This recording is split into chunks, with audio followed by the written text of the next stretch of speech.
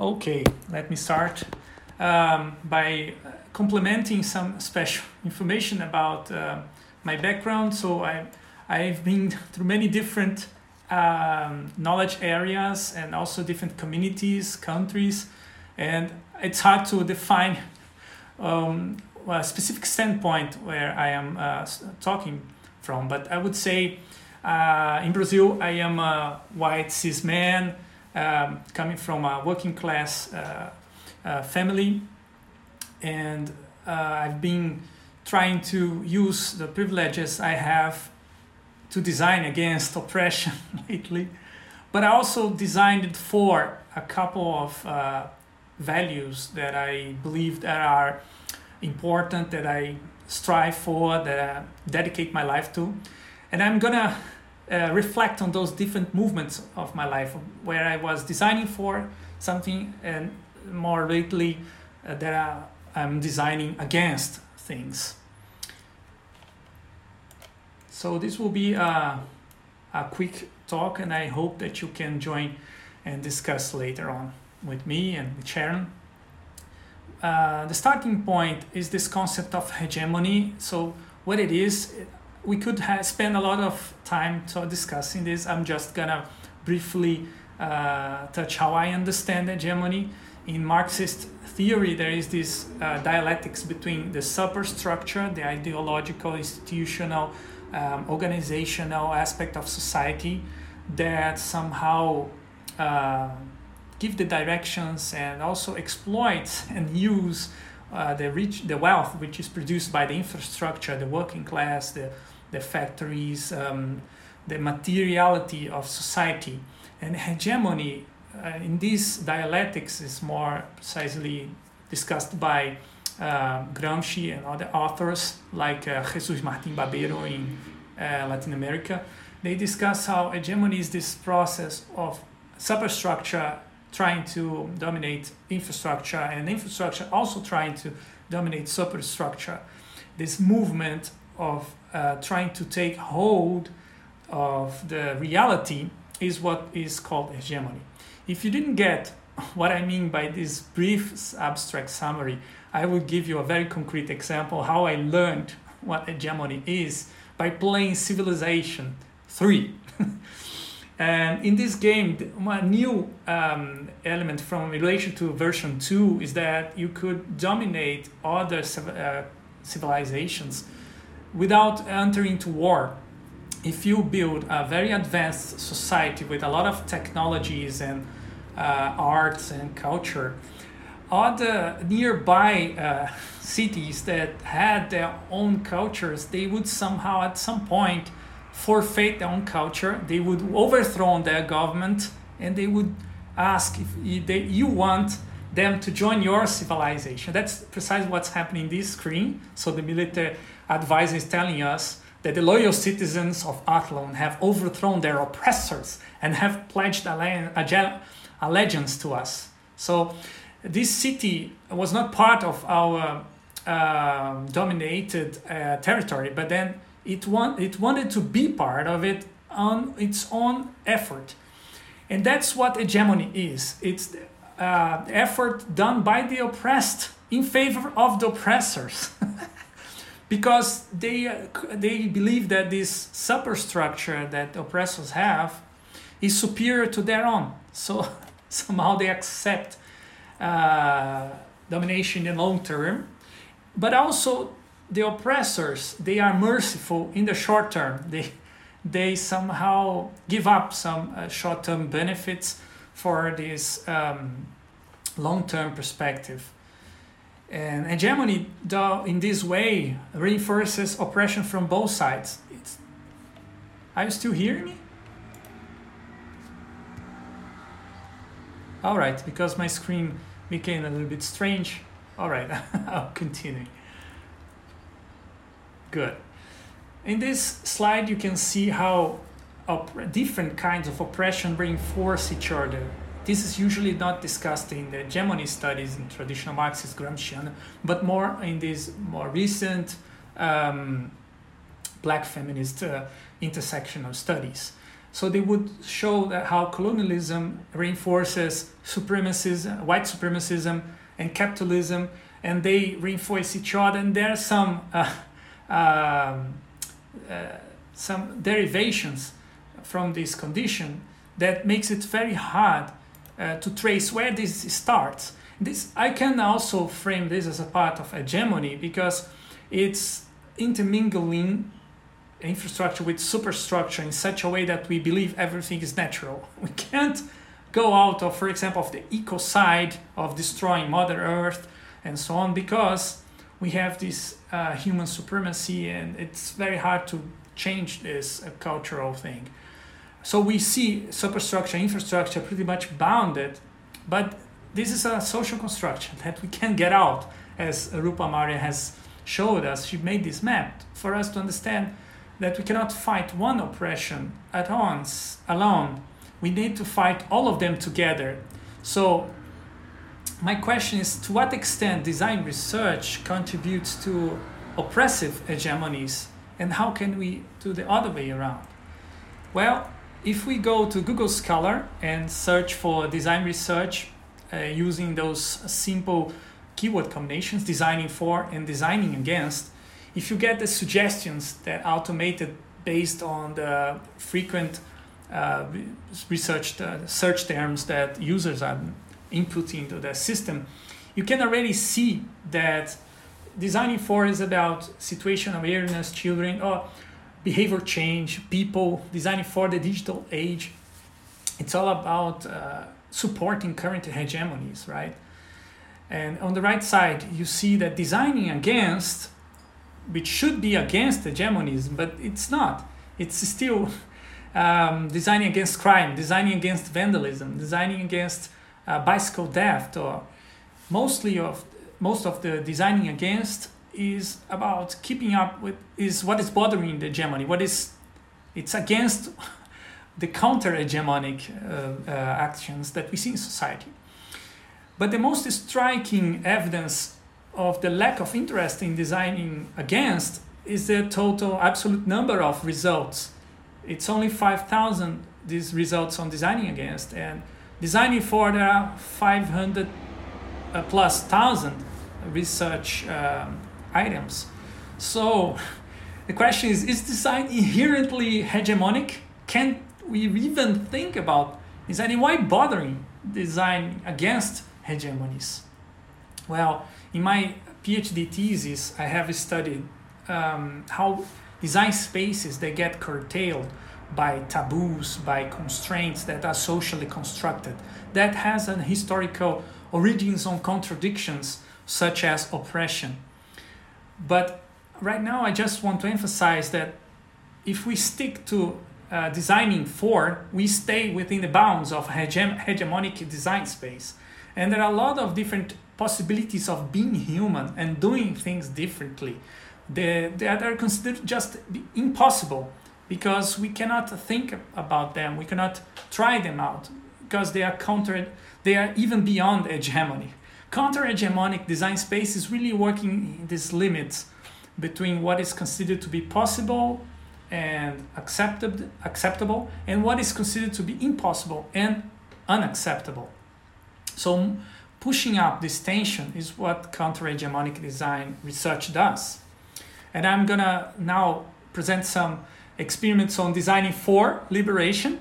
I've been involved with co-founding this Faber Ludens Interaction Design Institute in Brazil from the 2007 to 2011. We have written this paper on design livre, which became the philosophy of the Faber Ludens Institute.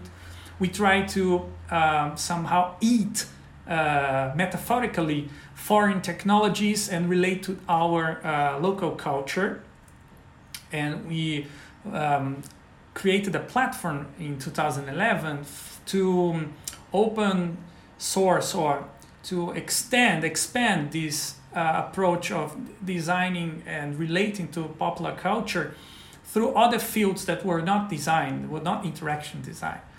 And we've co-founded this Corais platform, which became, and it's still today, 10 years later, a platform for more than 700 collaborative projects, mostly related to the digital culture movement in Brazil. People who wanted to wanted to update traditional popular culture, they came to this platform and use it to connect with different projects and have their livelihoods secured, even though the government was cutting funds for culture and especially for cultural preservation of popular culture matrix. We have producing a lot of products like books, collaborative books in this platform, but the major shortcoming of this experience of designing for liberation, for the liberation of people, that we didn't knew liberation from what? we spoke about freedom, we spoke about free software and free design, but we didn't know exactly which kind of concept of freedom, of liberation we had at that time. Later on, after reflecting back on those experiments and getting to read more about oppression studies, we came to the conclusion that we were fighting oppression. We wanted to help people to liberate from the oppression that they felt in their everyday lives, in their relations with other social groups. In 2020, together with other people, we also co-founded another institution. It's called Designing Opressão, or Designing Oppression in English. We have been very active on organizing study groups, online educational resource materials, and publishing academic papers about design and oppression and those historical relations that are usually overlooked in design research and design theory. And this Design and Oppression Network also organizes a series of theater of the oppressed online sessions. In this case, we presented at attending to Futures conference in Germany, a theater play on wicked problems, wicked designs. So we somehow used the theater language to scrutinize and criticize major dominant design thinking discourse, that everything that we cannot solve in our society should be framed as a wicked problem that we can tame and then find a solution that is not final but is provisional, and that's okay. So in this way we can get out of so much ethical trouble that we don't need to go if we follow design thinking approach. That's in a nutshell what we have raised, and also of course how this approach reproduces oppression in design thinking discourse. For example, sexism, colonialism, and also racism. Well, you can watch this later on. The theater play is recorded and available on my website, and I really think that it's an interesting way of bringing artistic approach to discuss designing approach. This has been also another way of discussing design in my own university. So we founded the Laboratory of Design Against Oppression, LADO, this year.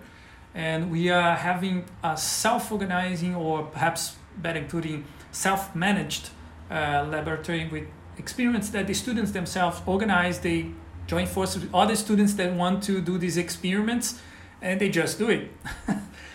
We use a Discord server to organize ourselves and to create the working groups. And for example, experiments range from redesigning a village town hall, or a village houses, and also designing a new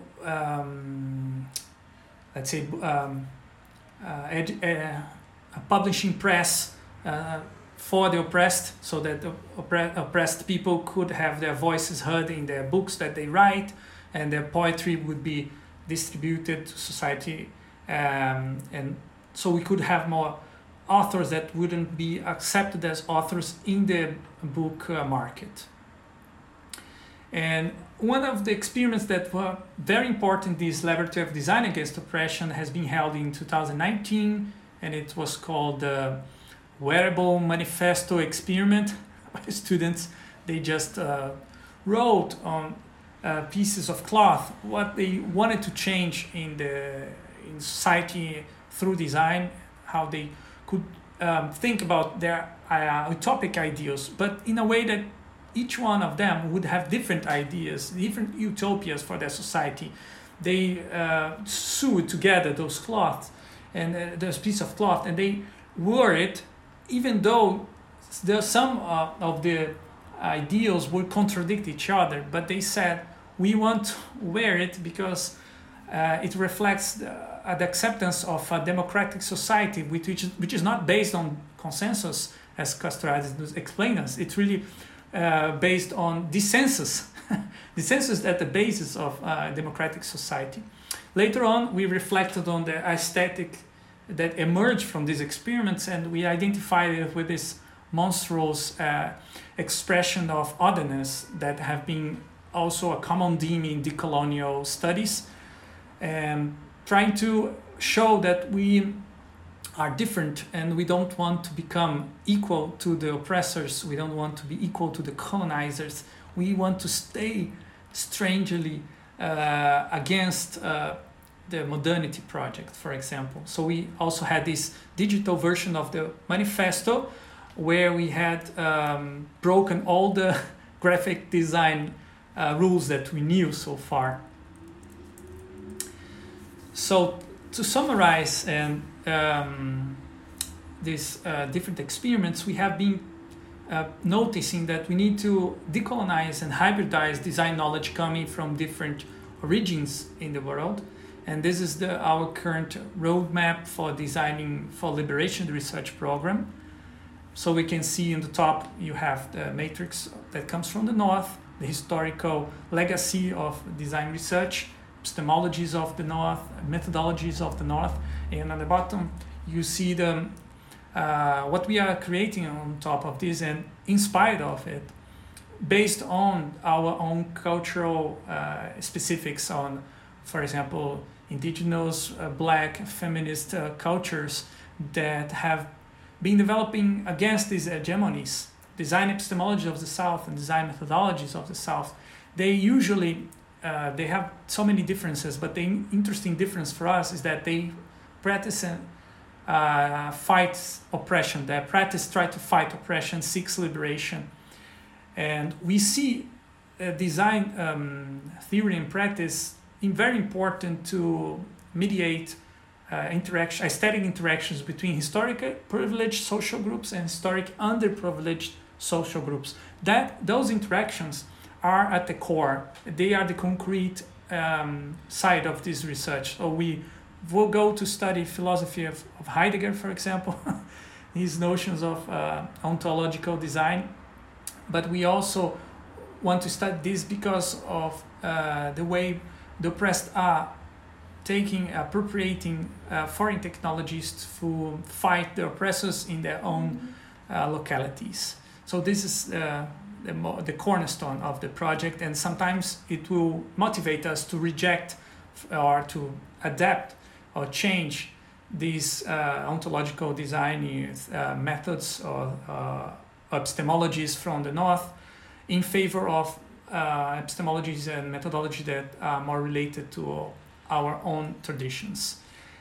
Well, that's it for now as a summary and a start for our conversation. Thank you so far, and feel free to ask any question.